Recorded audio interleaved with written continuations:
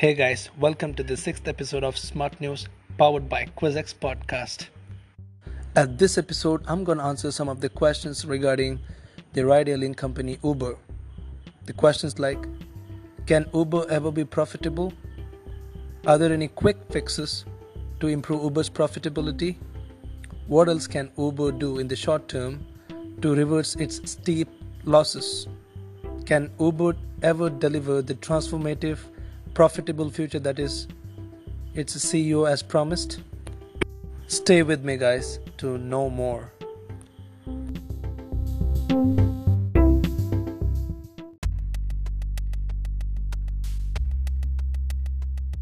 Let's begin this session with a quick brief history about Uber.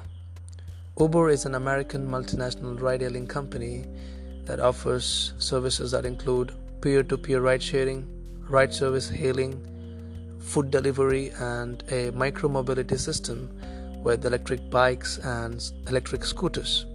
Company is based in San Francisco and has an operation in over 785 metropolitan areas worldwide.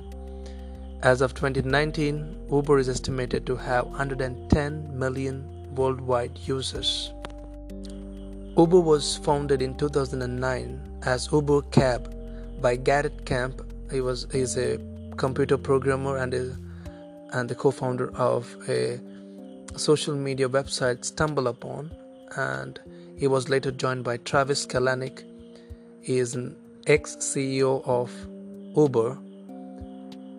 On New Year's Eve, after Camp and his friends spent around $800 hiring a private driver, Camp wanted to find a way to reduce the cost of direct transportation. He realized that sharing the cost with people could make it more affordable, and his idea morphed later into Uber. Following a beta version in May 2010, Uber's services and mobile app officially launched in San Francisco in 2011. And originally, the application only allowed users to hail a black luxury car, and the price was 1.5 times that of a taxi. And in 2011, the company changed its name from Uber Cab to Uber after receiving a lot of complaints from San Francisco taxi operators. The company's early hires include a nuclear physicist, a computational neuroscientist, and a machinery expert who worked on predicting demand for private hire car drivers and where demand is highest. On 2012, the company introduced UberX, a cheaper option that lets people drive for Uber using non-luxury vehicles subjected to a background check, registration requirement, and car standards. And by early 2013, the services was operating in 35 cities. Uber allowed drivers to use their personal vehicles as part of UberX, which was started in 2013, and rates were quickly lowered, which caused some dissatisfaction among Uber Black and taxi operators, whose earnings decreased as a result of increased competition at lower rates. In 2014, Uber launched Uber Pool, a carpooling service in San Francisco area, which was later became a massive hit, and it spread around the world. In August 2014, Uber launched Uber Eats, a food delivery service, which again became a hit and spread throughout the world. And in 2016, after facing a tough competition in China, Uber sold its operation to its Chinese competitor called Didi Chuxing, and in exchange for an 18% stake in Didi. In 2017, Travis Kalanick was removed as a CEO, and he was replaced by Dara Khosrowshahi, and who served as the CEO of Expedia. And Travis Kalanick was removed after a lot of complaints in the Uber workforce about the sexual harassments. On May 2019, the company became a public company through an initial public offering underwritten by 30 banks including Morgan Stanley. Following the initial public offering, Uber's share dropped 11%, resulting in the biggest first-day dollar loss in IPO history for the United States, and it then posted losses of $1 billion on its first quarter of 2019 in its first earnings report as a public company.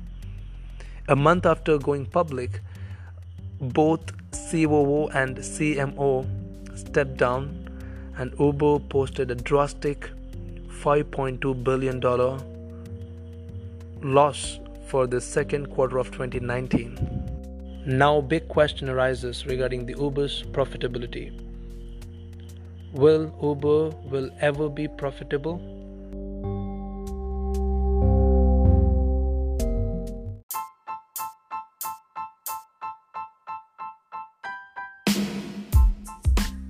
May 2019 was a tough month for Uber.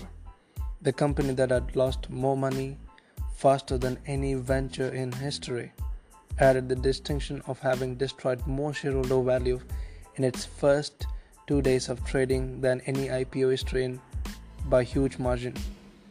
In response, the CEO of Uber, Dara, sent a letter to employees and investors.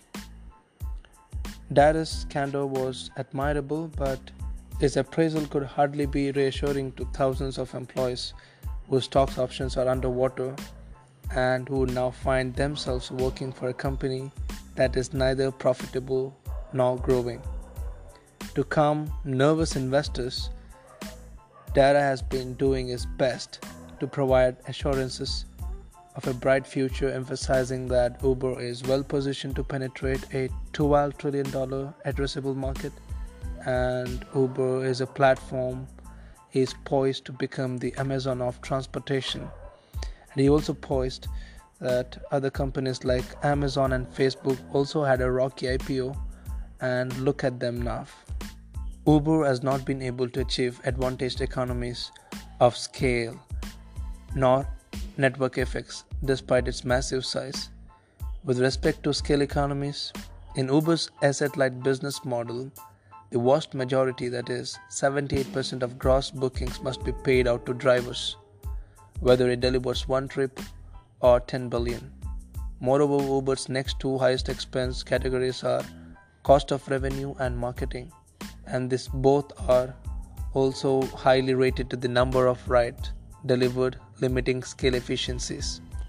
Network effects are much weaker than Uber envisioned because of extremely low switching cost, and also the drivers as well as riders dual switch between Uber and Lyft in the United States. As a result, Uber and Lyft are served by roughly the same number of US drivers, despite the Uber's US revenue being roughly 2.5 times greater. So much for Uber's supposed network effects that assumed it could attract more drivers because it has more riders, which in turn would attract more drivers in a winner-take-all virtuous cycle. Given ride-sharing industry characteristics, smaller competitors are able to vigorously compete against Uber in every market it serves. As a result, Uber has been deeply unprofitable in the United States, its biggest and most major market, while also struggling in international markets as well. Uber has already withdrawn from China, from Russia and Southeast Asia, and in Brazil, despite its 80% market share, Uber remains unprofitable even after 80% market share, as a fierce competition from its competitor Cabify and 99. And Uber is not alone. For these similar reasons, none of the other major rideshare providers around the world are profitable either, including Lyft in the United States, Didi Chuxing in China, Ola in India, or Grab in Southeast Asia. Until and unless Uber can find ways to overcome the numerous weaknesses in its business model, the company will never be profitable.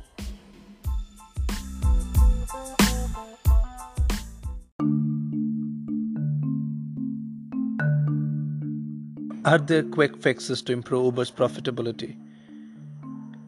The most quick fixes are for Uber, you may think maybe to raise prices or by shrinking drivers' pay or to acquire competitors to consolidate market power. But none of these initiatives address the root causes of Uber's flawed business model, and thus they cannot and will not be effective. Let's discuss this one by one. Raising prices. Okay, many observers have suggested that the time has come for Uber to raise prices since millions of customers have come to rely on its services and competitors are also under pressure to shrink chronic losses. But there are good reasons why rideshare companies have been engaged in intensive price competition, and Uber and Lyft move to public financing doesn't change the underlying market dynamics. As long as consumers and drivers view competing services as a substantiable commodities just an app click away, rideshare companies will be forced to compete aggressively for each and every fare. And secondly, the second reason you might think of maybe of squeezing drivers' pay, since 78% of the money goes to the drivers. Uber operates in a two-sided market, and just as raising consumer prices is problematic, attempts to squeeze driver pay could severely threaten Uber's supply of drivers. In the month leading up to its IPO, Uber tested out this concept called mileage-based pay rates in the selected cities around US, and it infuriated drivers. Uber is already facing driver supply challenges in its home market US, where low unemployment, raising wages, and growing competition for gig workers is constraining the company's ability to attract and retain new drivers. Cutting driver pay to improve corporate profit is simply not a viable option. And the third option, you may think of acquiring its competitors to gain the market power. Uber could use its cash reserves to buy Lyft, maybe in the United States, to way to market dominance in a major market, giving it greater pricing power. But acquisition-driven consolidation is problematic on several grounds. Firstly, mergers for the expressed purpose of lowering competition and raising consumer prices would likely run afoul of antitrust laws, particularly in markets like the United States and in India, where the top two players command a market share over 90%. Secondly, smaller potential acquisition candidates are already partly or fully owned by deep-pocketed strong competitors. Uber is facing perhaps even greater deep-pocketed competition in its food delivery business, where new capital at skyrocketing valuation is flooding the market. For example, Amazon recently announced $575 million investment in London-based Deliveroo, and then there is DoorDash, which just raised an additional $600 million cash at a valuation of $12.6 billion. And then there's Postmates, that has already filed confidential paperwork with the SEC for an IPO after announcing the addition of another 1,000 cities to its US-based restaurants delivery network. Uber Eats is thus likely to be mired in a fierce and unprofitable market share battle in the restaurant delivery sector for years to come.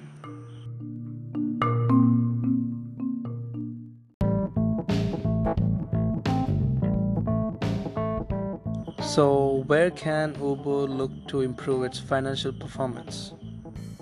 The answer lies in finding new ways to gain strategic leverage from Uber's superior global scale and scope. There are 4 business opportunities as listed by the experts from the panel of Forbes magazine, and the 4 opportunities in the short to medium term where Uber's superior scale could convey profit enhancing competitive advantage, and they are pooled ride services, royalty programs, data monetization, and price discrimination. Let's come down to pooled ride services.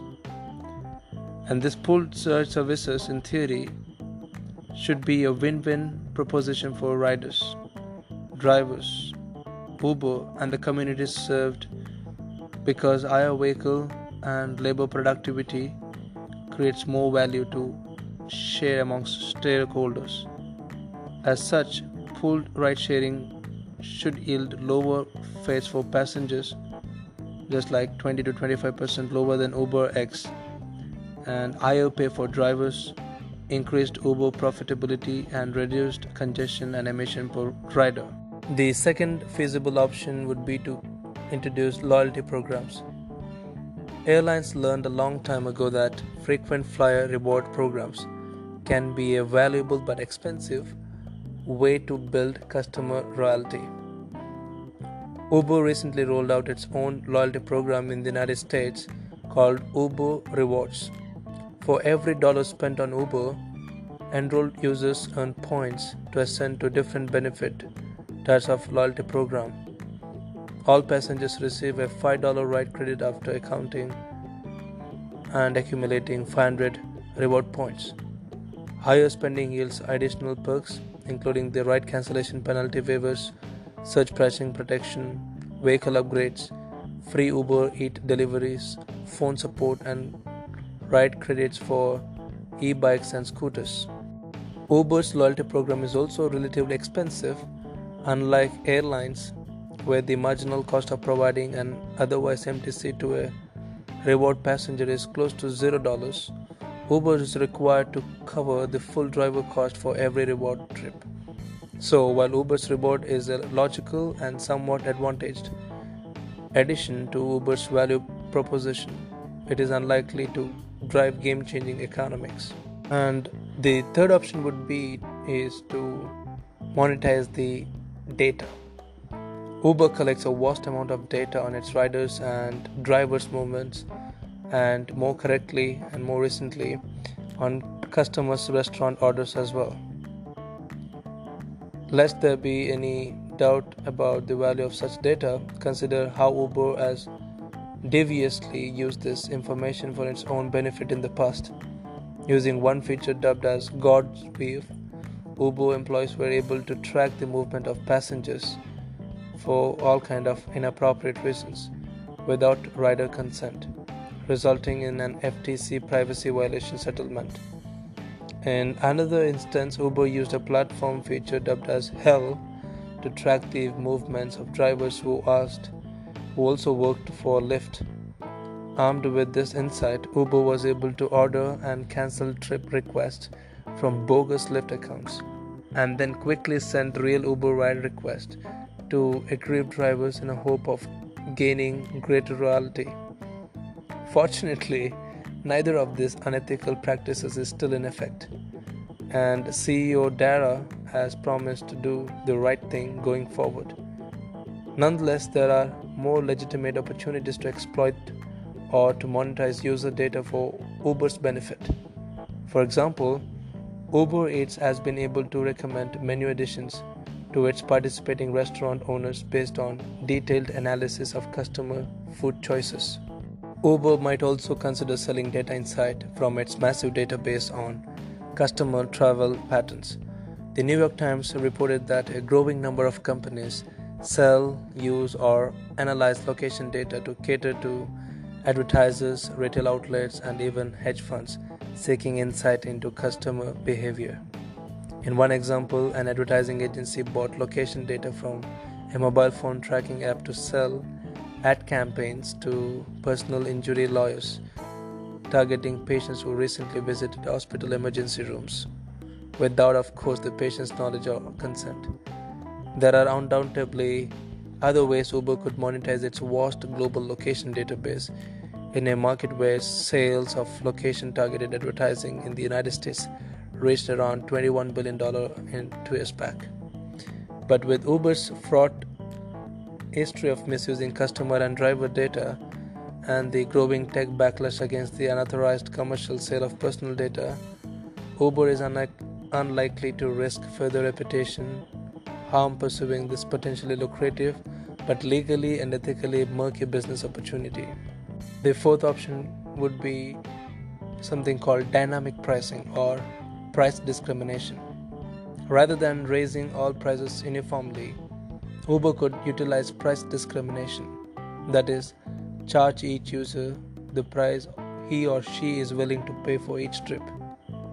The beauty of price discrimination is that for relatively loyal customers, Uber would have an asymmetric information advantage, not only over customers but over Lyft as well.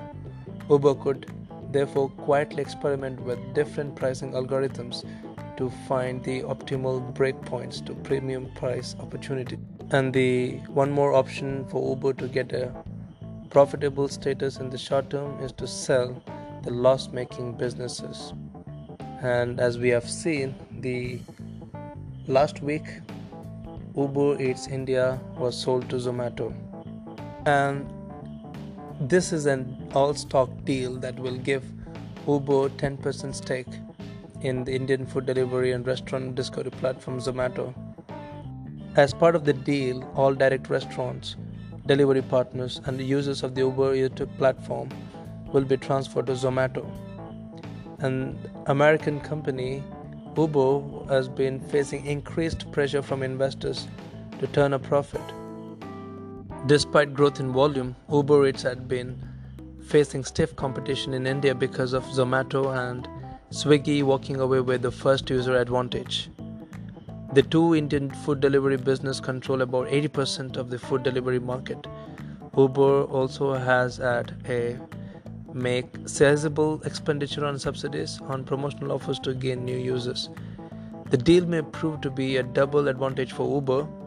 The multinational will now be able to cut losses, and as part of the deal, acquire stakes in startup that was valued at $3.5 billion this month.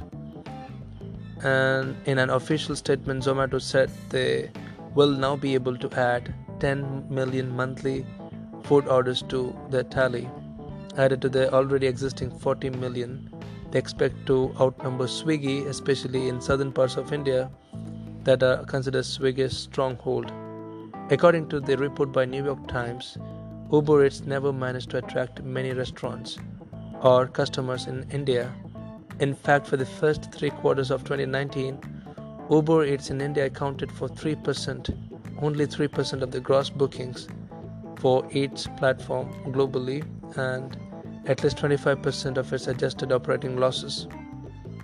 Uber had also projected an operating loss of around $500 million in its food delivery business for the 5 months through the December 2019.